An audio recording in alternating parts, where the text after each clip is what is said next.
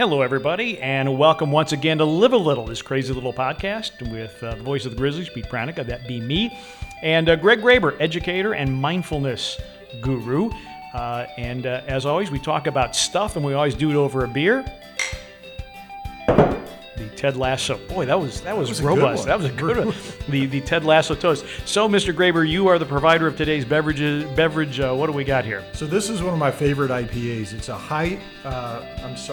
that's before any beer. This is a hazy IPA called Bo Echo, local from Wiseacre. Okay. Shout out Wiseacre, one of our favorite spots. Today's show, as always, we're going to talk about what's going on, recommendations. We are going to air some grievance. Do you have a grievance? Several. Several? So I'll pare them down between now and then. And then Greg will offer us his mindful moment, and then we got to look ahead. And I've got some cool stuff to look ahead, but I got a lot of stuff what's going on, so I'm going to let you go first. So we missed you Saturday morning at 6:30 at the Brass Door. This is true. For Arsenal's inaugural game of the season, which was pretty good. I got a little bit nervous. We went up on Nottingham Forest 2-0 at halftime, and that's, as you know, the most dangerous score in soccer. Ended up 2-1, but I'm pretty happy. Other than the injury to Timber, I think we looked pretty good, and it was a good day. The only problem with, and this is major, watching a game at 6:30 a.m. at the Brass Door is you have a couple of these, and it's a long day, Mr. Pranica. But I thought I saw your post that you had on Irish coffee. That's the start. That's breakfast. Oh, I don't want to be uncivilized and just get right into the good stuff. No. You don't want to go for the Guinness first thing in the morning. Well, part of the reason that I was not there, actually the reason that I was not there, FedEx St. Jude Championship contested this past weekend at TPC Southwind. Lucas Glover winning in a playoff over Patrick Cantlay. I was there. My cousin Adam flew in from LA, big golf guy. And so I played in the Celeb Am tournament on Thursday, but then Friday, Saturday, Sunday, I have access. I'm part of the Captain's Club, which has a suite that overlooks 14T and 16 green. And we just parked ourselves in 14T in relative comfort. I really shudder to think what it would have been like to try to walk for 4 days in that weather. And so we were all about golf. So I did skip the Arsenal match, but the Captain's Club sounds a little bit like the Grotto at the Playboy Mansion. Is it that? There is free food and beverage. It's limited. I think we like 200 members or something like that. There's free food and beverage, and part of it is designed to be a booster club for the tournament and also for St. Jude. So we donated. Based on the number of birdies and eagles, birdies on 14, eagles on 16, we donated cash to St. Jude, and it's just a really, really good group of people. Lauren Roberts is there. Jack Salmons, of course, is part of that as well. Not only, he's the general tournament chairman anyway. Jack's a great guy. But yeah, Jack tells a great story, particularly after a Jack or two, if you know what I mean. I want to shout out all the volunteers. There are like 1,000 plus of them. And I talked to one of the women who was a marshal at 14T holding up the Hush Y'all sign. And she said she'd been doing it for 15 years. She said she would never, ever miss it. It was like the highlight of her year. And these are really the people that make the tournament go. And we'll see what the final financials are for this. Typically, FedEx, over and above whatever the tournament makes, FedEx will just like write another $1 million check to St. Jude. Which sounds really good until you realize it costs almost $2 million a day. In fact, I think it's now over $2 million a day to keep the doors open at St. Jude per day. Wow. But what a great cause. Great cause indeed. Correct me if I'm wrong. I was having a conversation with someone earlier today about the tournament. Was it previously held in June? Yes. Okay. Yeah, see, and this is the other thing, too. And shout out to FedEx. I think they leaned on the PGA Tour a little bit because for the longest time, the FedEx St. Jude Classic, as it was then known, was held the week before the U.S. Open. So the best players typically would skip the event. Phil Mickelson usually would come, and Phil Mickelson is a whole nother issue with all his gambling. And, man, you talk about a guy whose reputation has gone absolutely down the drain, and I think will continue to go down the drain. And then they made it later in the year, became a World Golf Championship event, which WGC doesn't really exist anymore. Now it's become part of the FedEx Cup playoffs. And listener, if you're not a golf person, I'll explain it really, really quickly. As you go through the PGA Tour season, there are certain events where you get FedEx Cup points. The top 70 qualify for the tournament in Memphis. After that tournament, it's the top 50. They go on to the BMW Championship, which this year is at Olympia Fields Country Club outside Chicago. And then they cut it down to 30. And then the top 30 play in a tournament called the Tour Championship, which is in Atlanta, Georgia.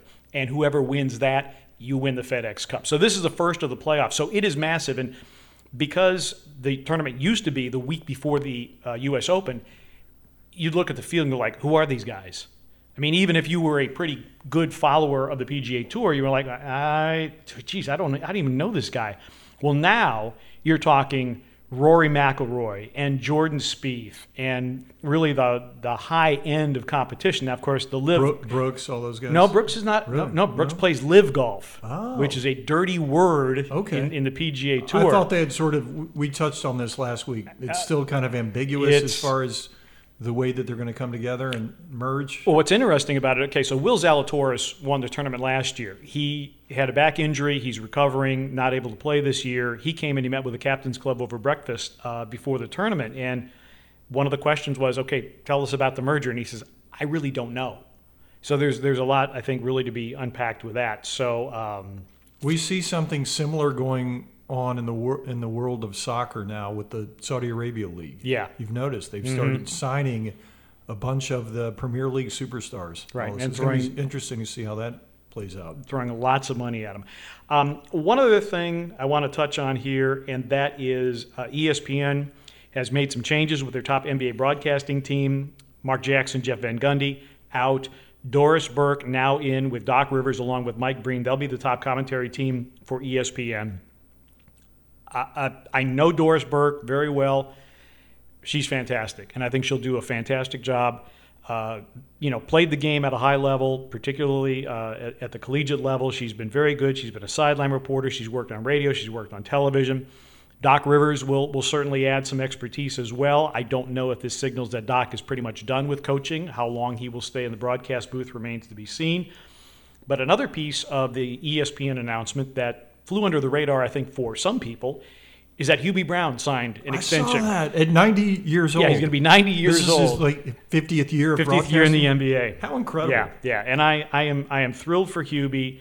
And every once in a while I get asked, okay, who's on your bucket list to work with? And Hubie's at the top of the list.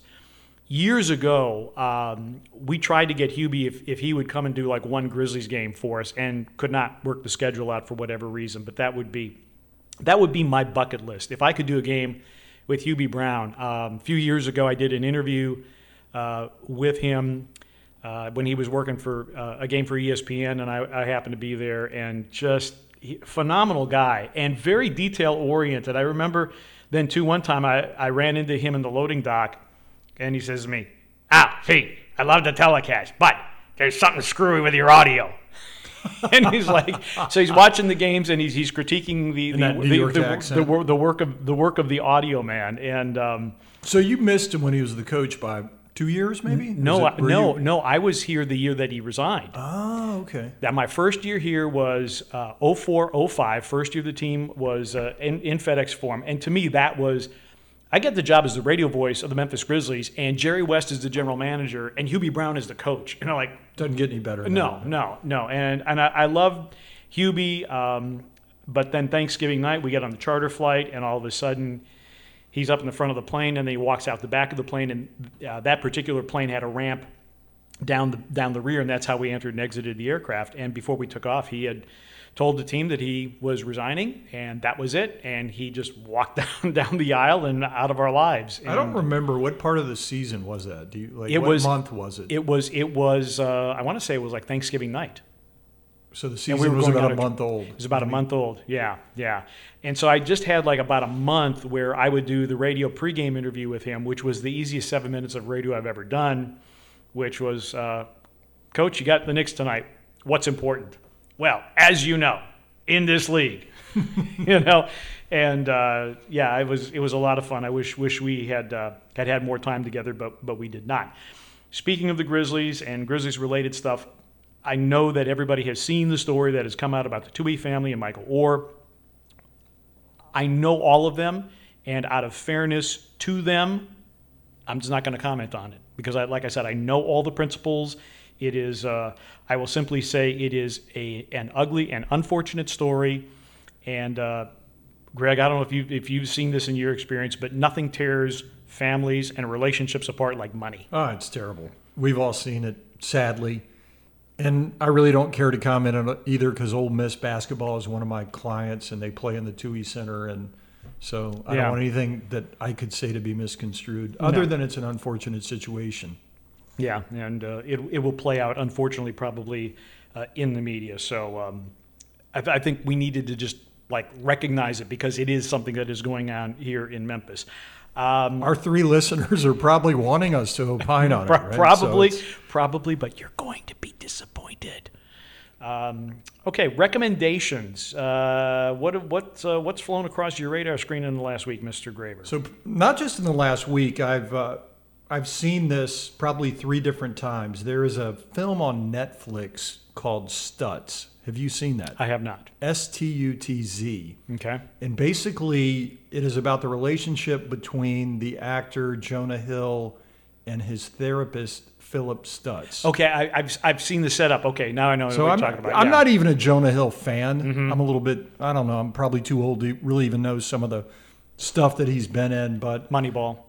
Yeah, that was good. Mm-hmm. I forgot about that one. But it's really an interesting take on, he decided that he was going to film a documentary about the dynamic and the relationship between him and his therapist, his psychiatrist, Dr. Phil Stutz, who I would surmise is probably in his mid to late 70s. And he has this really unique approach to therapy and mental health where, as you know, if you're like me and you've been to a mental health therapist before or a psychologist, basically the way that it works is it's a process where you sit down, they listen to you, they may very sort of gently offer you some advice, but they expect you to work it out for yourself. Mm-hmm. Stutz, early on in his career as a therapist, really became disenchanted because patients would leave his office feeling like nothing was accomplished and some of them would never come back. So he gives them what he calls are these techniques, the tools, like tangible things that they can work on and feel better instantly, almost. Mm-hmm. So I have a lot of friends because of what I do. You know, I do the mental performance training with these sports teams, and I'm into mindfulness. I work with a lot of different people sort of in this realm, not as a counselor, but as an educator. So a lot of my friends are therapists, and they're really turned off by this unorthodox approach. I was talking to one of them yesterday. He won't even watch it. It's funny. And I'm not thinking this is some kind of cure or panacea that's going to fix every type of mental illness. No, it's just a different way of approaching it. It's a very sort of proactive, assertive approach. And it's really heartwarming, the relationship between the two and how vulnerable and open Stutz is to Jonah, his patient, during the process, their love for each other and admiration. I liked it so much. The first time that I saw it a few months ago, I bought his book. It's called The Tools. I highly recommend that as well. It's so good, listener. You'll want to watch it a couple of times, not just once. I find that interesting because I have gone to counselors in the past, and a number of them have said after we go through the clinical hour, they'll say, okay, here's your homework before we meet again. So his approach, unique to a lot of people, but I mean, I've found that in certain counselors that I have worked with, that you have your conversation, maybe they kind of lead you. Usually it's I think it's their goal to get you to a place, but make you think it was your idea. Yeah. But I do like the counselor that says, okay, well, we talked about this, this, and this. Our hour's almost up. This is your homework for next time. I want you to think about this or journal about this so that when you come back, it's not like we're starting from square one. So those are seem to be few and far between from my experience. I have one that I've seen. I'm going to give her a shout out, Karen Mason Reese, probably for 20-something years. I see her once a month now for what I call a tune-up. Mm-hmm. I think she's even said in so many words before, do you really need to see me next time? I think she's trying to kind of push me out. But I love the process and I love her approach. She's a little bit like Stutz, and that's maybe, why I like her so much. It's funny, I went with, a few years before I married Holly, probably airing too much, a former fiance of mine. We went for couples counseling. And I remember seeing on her face the look in her eyes. She didn't tell me anything, but it was almost like, get the hell out of there. And I think I just really held her in great esteem after that, and I've loved her ever since. And she's been more of an advisor to me and a mentor than anything else. Yeah, So- and I think it's important, too, to bring up the fact that you don't need to be in the throes of clinical depression or something equally serious to go see a counselor. No, yeah, I'll give you a great metaphor. Mike Cody was my running coach. Mike, really well-known Memphian, a great athlete, lawyer. He was Martin Luther King's, they called him his young white lawyer when all the stuff went down here. Really cool guy. He told me years ago, it's like when I started running and doing marathons back when I had knees, if I realized that I needed a sip of water or I needed to eat the gel out of the packet to get the sugary goo, it's too late at that point. I think counseling in some regards is a little bit like that. You're right. Mm-hmm. You need it before you know that you need it, is this sort of paradox with it. Yeah. If you feel yourself really, really spiraling in a bad way, yeah, you're right. It's probably you needed counseling probably a little earlier. And I would just say to anyone that is dealing with anything, and you may not think it is serious, you may not think it's a big deal, but if you can find yourself a good person to talk to, I think that is it's absolutely crucial. Mental health is so important. I think a lot of people just kind of bypass it. It's every bit as important as physical health. So that's really cool. I like that. Mine is going to be far less important to the human race, but last time we recorded, I said I was going to go see Oppenheimer right after we recorded. I want to know how you sat for 3 hours, because I don't know if I could do that. Usually I'm the person that I will glance at my watch periodically. I did not glance at my watch. It was a fast-moving 3 hours. The pacing, I thought, was excellent. Cillian Murphy was just absolutely incredible. And I think he had said, or Robert Downey Jr. had said, they think it's Christopher Nolan's tour de force, and it would be hard to argue. I mean, it's so well done. And when you think that Christopher Nolan wrote it, directed it, produced it, did basically everything except, I think, composed the music and acted it, it really is well done. And, it shines a light on a historical figure that when you read the history books, Robert Oppenheimer, father of the atomic bomb, period, end of story.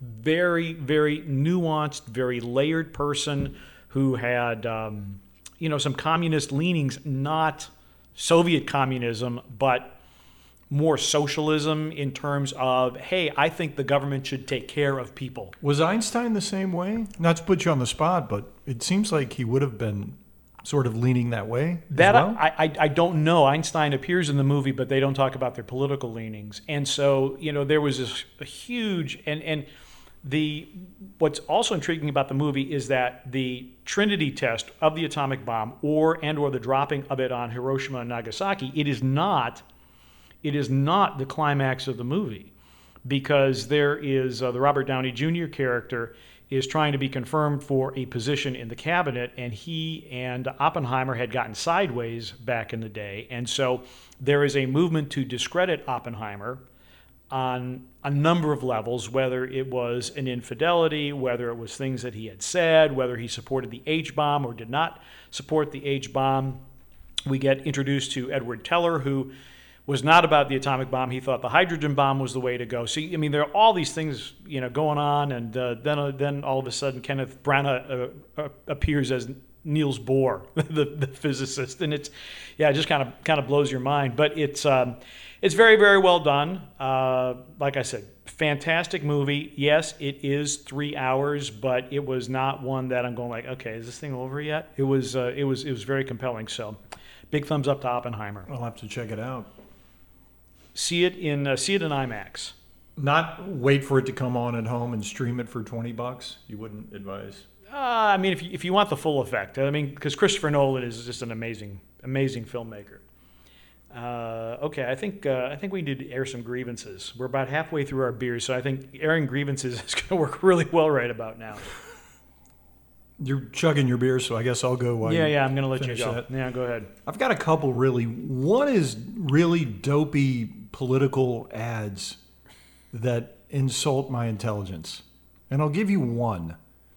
And again, I'm not a partisan person. I'm not, standing on a soapbox saying this side is better than the other side. But Tate Reeves, the governor of Mississippi. Kind of, I don't know, Spanky Arbuckle looking dude. He's at his daughter's soccer practice. Have you seen this one? I have not. I don't watch enough TV, apparently. I mean, my love for soccer. It's one of my main passions in my life. But first of all, there's a real problem.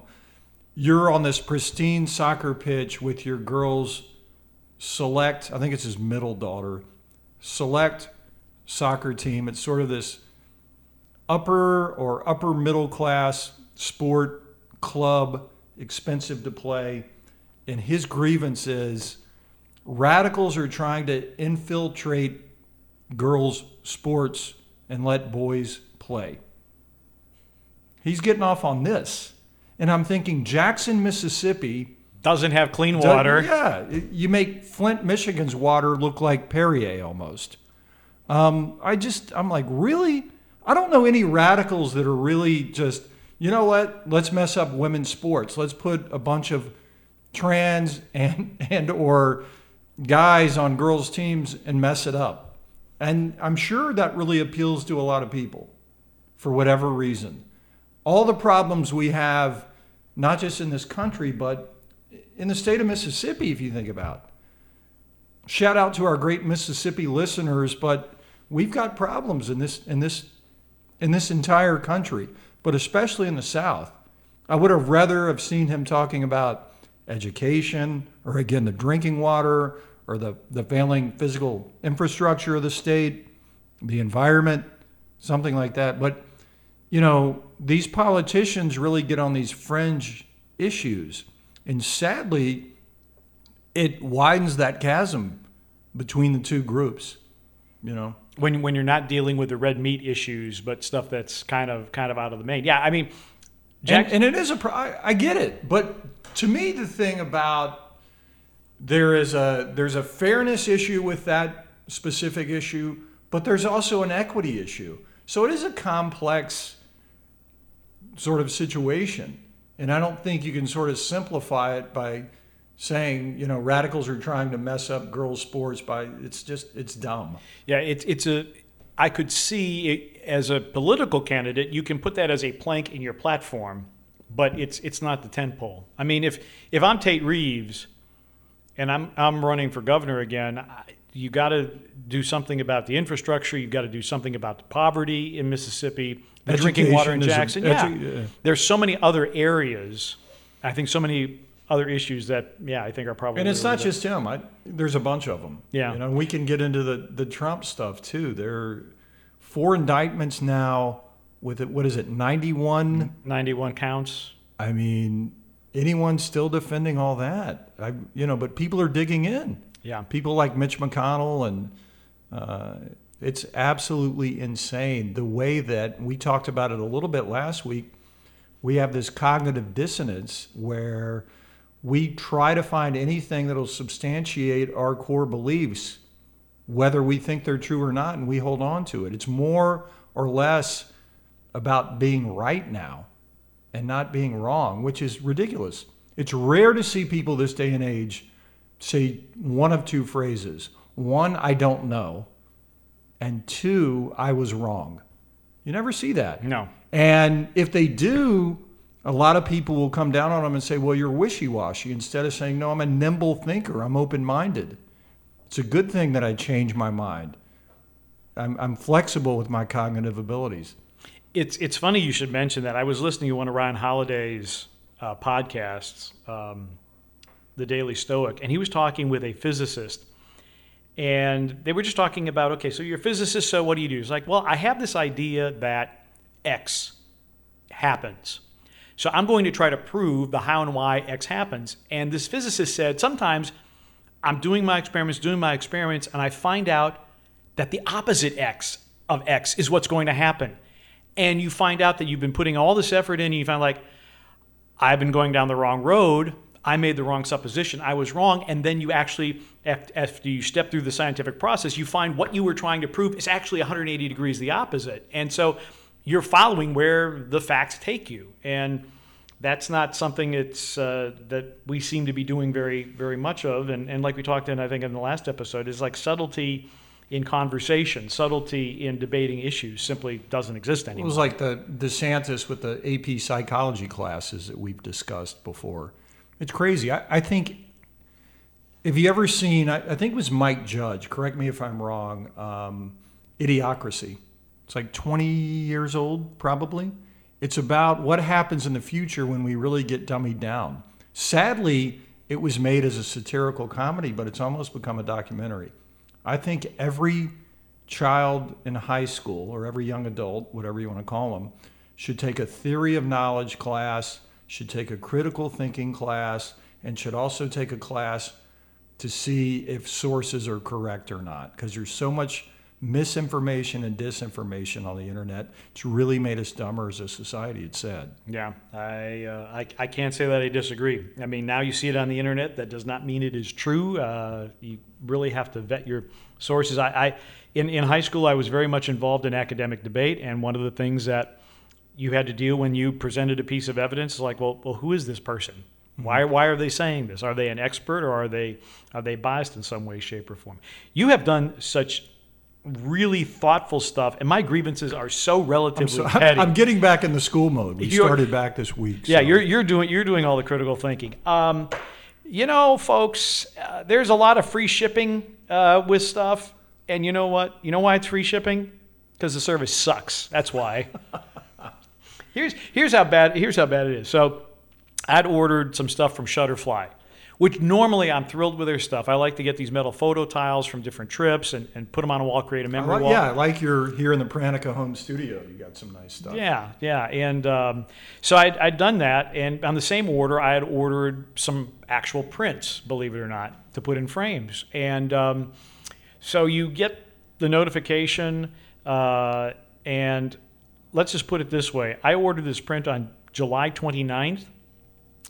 I got a survey from Shutterfly yesterday saying, are you pleased with the quality of your prints? 1, I haven't received them yet. Because they do this, it's like USPS mail innovations. And so what they do is they ship it UPS from Shutterfly to the post office. And then when the post office gets around to it, what's the deal with the post office now? I've noticed they run on Sundays now, but they don't run like 3 other days during the work week. It's bizarre. I don't even know, because I'll go to the mailbox 6 o'clock at night and there's nothing there. And I know somebody likes me. Somebody would have sent something to me. So yeah, so that's kind of crazy. And then the other thing too is, so we'll talk about this later. I'm going to Ireland. You knew that already. So I ordered a Travel Pro suitcase for this particular trip, which of course I'll use during Grizzly season as well. And so I order it, and they work through shop.com. I don't know if you've ever ordered anything, but they're kind of a clearinghouse for a number of online retailers. And so they say, okay, well, we've got your order. We're going to send you the tracking information once we ship it. Never got a tracking number on this. And then shop.com sounds a little generic, buddy. They're cheapo air for airfare. Yeah, but I guess they're a clearinghouse, because I order a lot of stuff online, and Travel Pro works with them. And Travel Pro, by the way, once you get the case, they're amazing. I've had Travel Pro suitcases that they last forever, and this is like a carry-on where you can fold your stuff and not have to check it. They have everything. Well, I do have a rollerboard that I can put as a carry-on, but going to Ireland, and also too for like 3 or 4 game trips, I need more than just a rollerboard, particularly with my suits. Anyway, so I get this email from shop.com saying your package was delivered. Go out, look at the front door. No, it's not been delivered. So, okay. Well, I'd like to think this is a nice neighborhood. I don't think I have porch pirates here. So I go back and I click on the FedEx link for the tracking link. And FedEx now, and this is actually really cool. I will give FedEx props for this. When they deliver something to your door, they take a picture of it and post it. So you can look, it's like, okay, I click on the tracking number, it was delivered, and here's the picture of the things at my door. I click on the picture, I click on the link, and whatever this link is, it's been delivered to somewhere in Washington State. And there's a picture of 3 Travel Pro boxes, not one, which would have been my order. And it's clearly not the front door of my house. So, the first thing I do is I email Travel Pro and it's like, look, this is the order number. This is what I ordered. You're telling me that it's been delivered. I click on the tracking number. There are 3 boxes. I ordered 1. It also claims it was delivered to Washington State. You can see I'm in Memphis, Tennessee. First email back from Travel Pro is, well, our records indicate that that the box was delivered. Have you found it yet? At this point, I'm not happy. Yeah, So I don't blame you on that. So now I start taking screenshots of everything, and I'm like, this is what I ordered. This is my address. I am doing an international trip in about a week. I'm out $400, and I don't have a flippin' suitcase.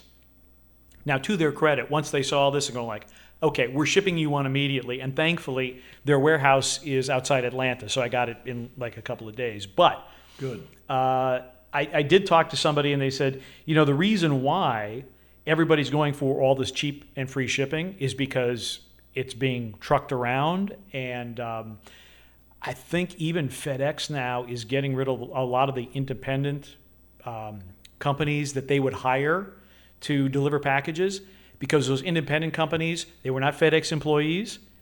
They would throw boxes like you would not believe and destroy stuff and just not really care. So FedEx has gotten out of that business. They're like, no, we're going to handle all this stuff ourselves. So, shipping issues. Yeah, okay. That's. I wonder if the supply chain is still an issue, like it was during the pandemic. Anything that I've ordered, it's not been the supply chain. It's been the delivery method, because I think everybody, as a retailer, you're trying to get business, and part of getting business is cheap shipping, free shipping, Amazon Prime shipping, et cetera, et cetera, et cetera. So I know that's fairly superficial. I am sorry. Mea culpa, mea culpa, mea culpa. No, it's real if you think about it, because when we were kids and young adults, everybody would go up to the mall and buy a suitcase or whatever. Now we have everything shipped in this age of Amazon. Right. So yeah. Okay, we've done enough grievance. I have a few more, but I'll save them for next time. Okay. All right. We need a mindful moment. I think we need to. So I'm gonna circle back to studs. Okay. So one of the really neat things that he talked about is there are 3 certainties in life, and if we can embrace these 3 certainties of life and sort of work with them, we can lessen our mental and emotional suffering and anguish. So the first one is pain. We're always going to have pain. And I guess you could attach suffering to that too. We're always going to have pain and suffering in life. It's inevitable. And if you think about it, the more we try to resist the pain, the more it intensifies.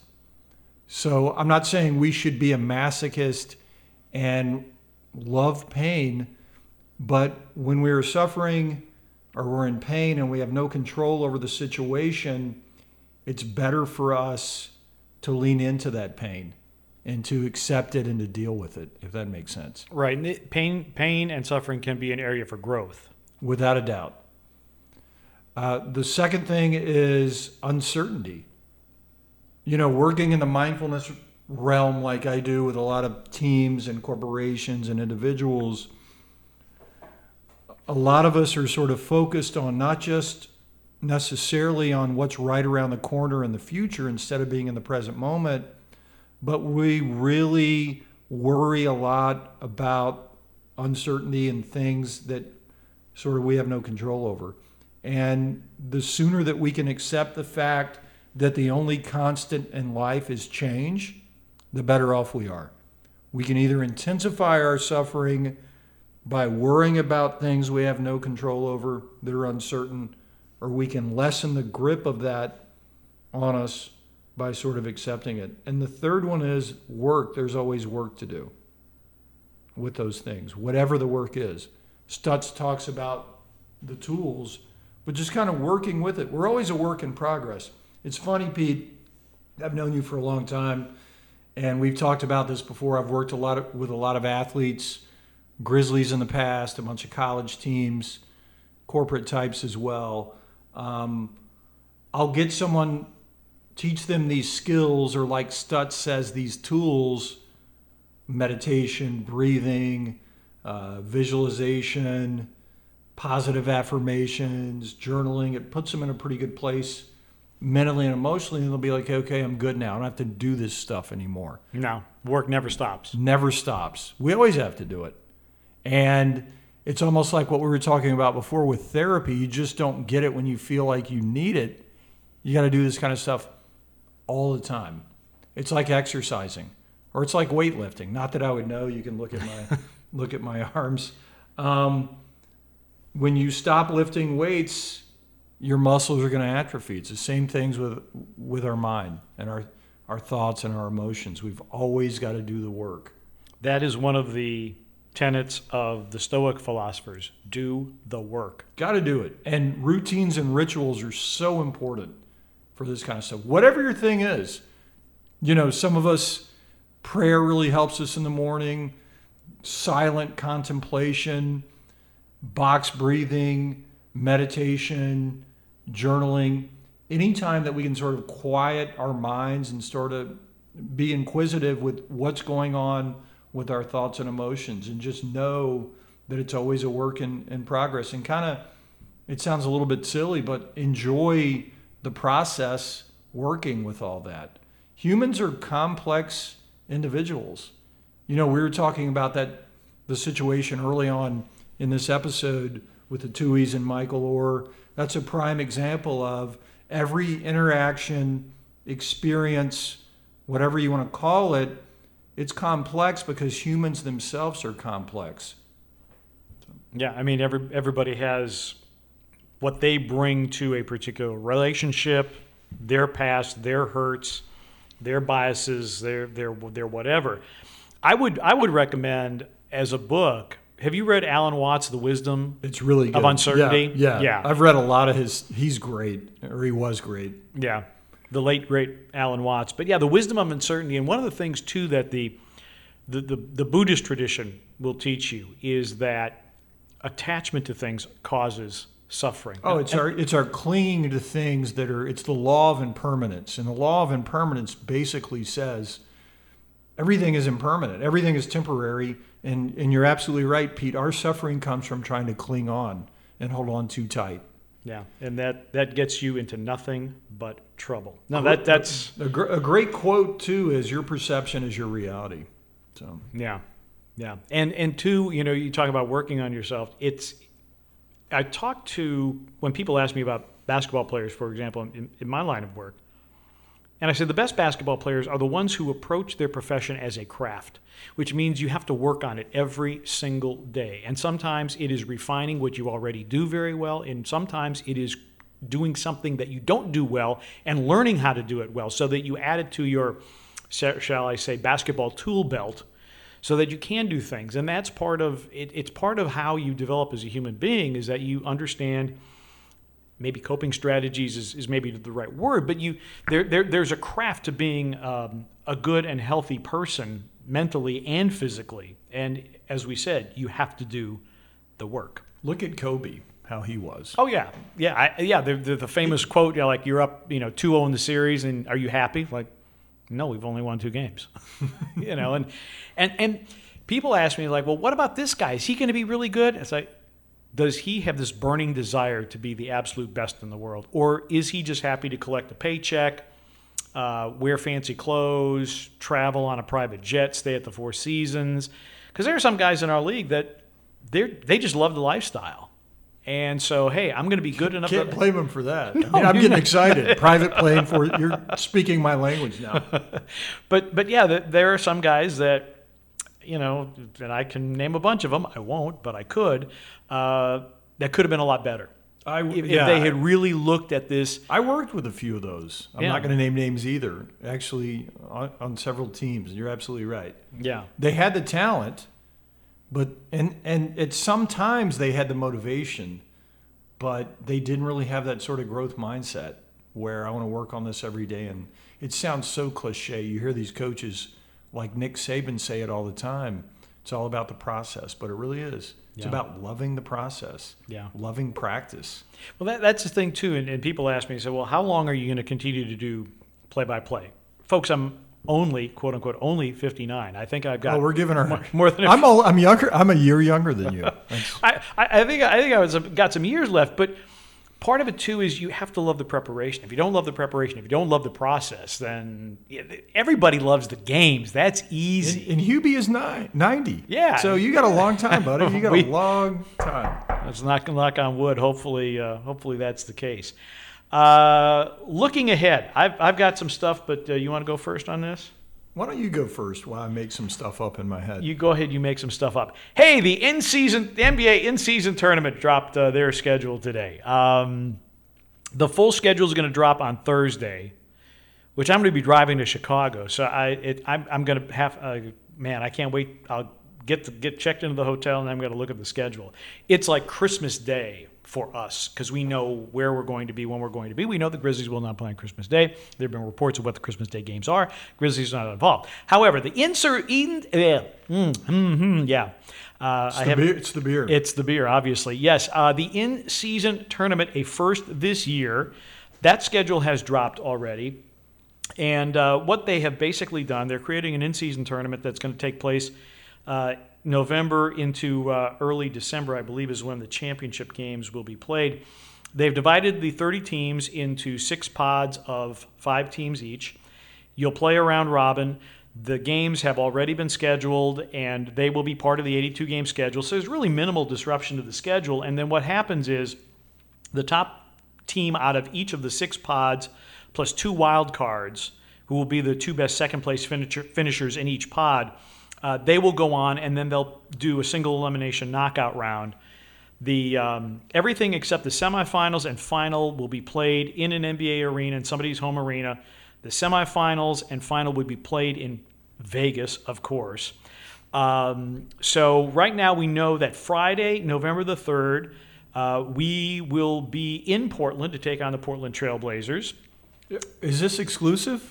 No. This has been released. No. Oh man, no. I thought we had something. No. I like my job too well to start dropping stuff that I can't. Then on Friday, November the 10th, the Grizzlies will be at home. They will take on the Utah Jazz. Then on Tuesday, November the 14th, we will be back on the road. Golly, that's going to be 2 Western road trips like within a couple of weeks. Grizzlies will play the Lakers on Tuesday, November the 14th. And then the final game of the preliminary round, Grizzlies will be at home the day after Thanksgiving against the Phoenix Suns. So Grizzlies in their pod, they've got Phoenix and Utah and Portland and the LA Lakers. And so the winner of that pod will go into the top 8. And basically the way that they're going to do this, so that if you don't make the top 8, they're going to schedule games for you, I think, in early December to make up, the 2 that the other teams are playing as they go into the knockout rounds. The only teams that are going to play 83 games this year will be the 2 teams that end up in the final. So that is so that's what's going on with the NBA in-season tournament.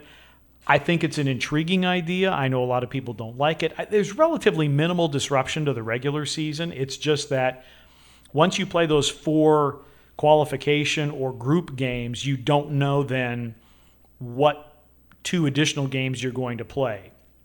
And one could be at home, one could be on the road. You really don't know where it is. So that's going to create probably a little bit of disquiet, if you will. I will say all 4 of those games will be available on local television. None of them are on TNT. None of them, in fact, are on ESPN either. So what do you think is the motivation for the tournament? I'm glad you asked.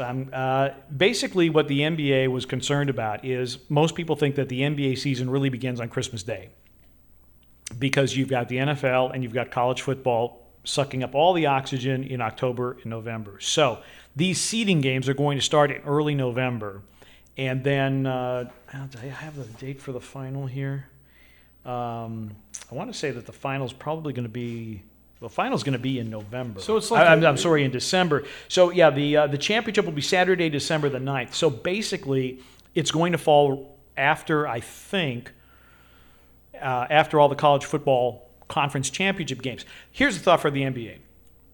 People think that the NBA season starts on Christmas. The NBA wanted to have a tentpole program so that they could say, okay, November, December, it's going to be the in-season tournament.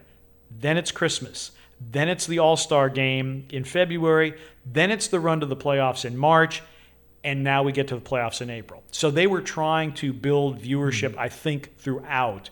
I think it's a smart move. It's a little bit like the FA Cup and the Premier League, or one of those cups, right? Kind of that's been Adam Silver, the commissioner. That has been his thing. Let's try this. And I know that there's been some skepticism, but there was skepticism around the play-in aspect of the NBA playoffs, and it's turned out to be a remarkable success for the NBA.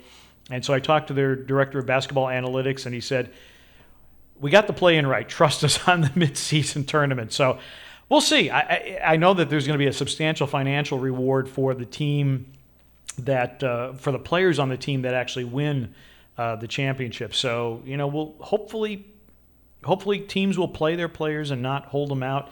But see, because the qualification games, they all count toward the regular season standings. So you have every motivation to go ahead and want to win those games anyway.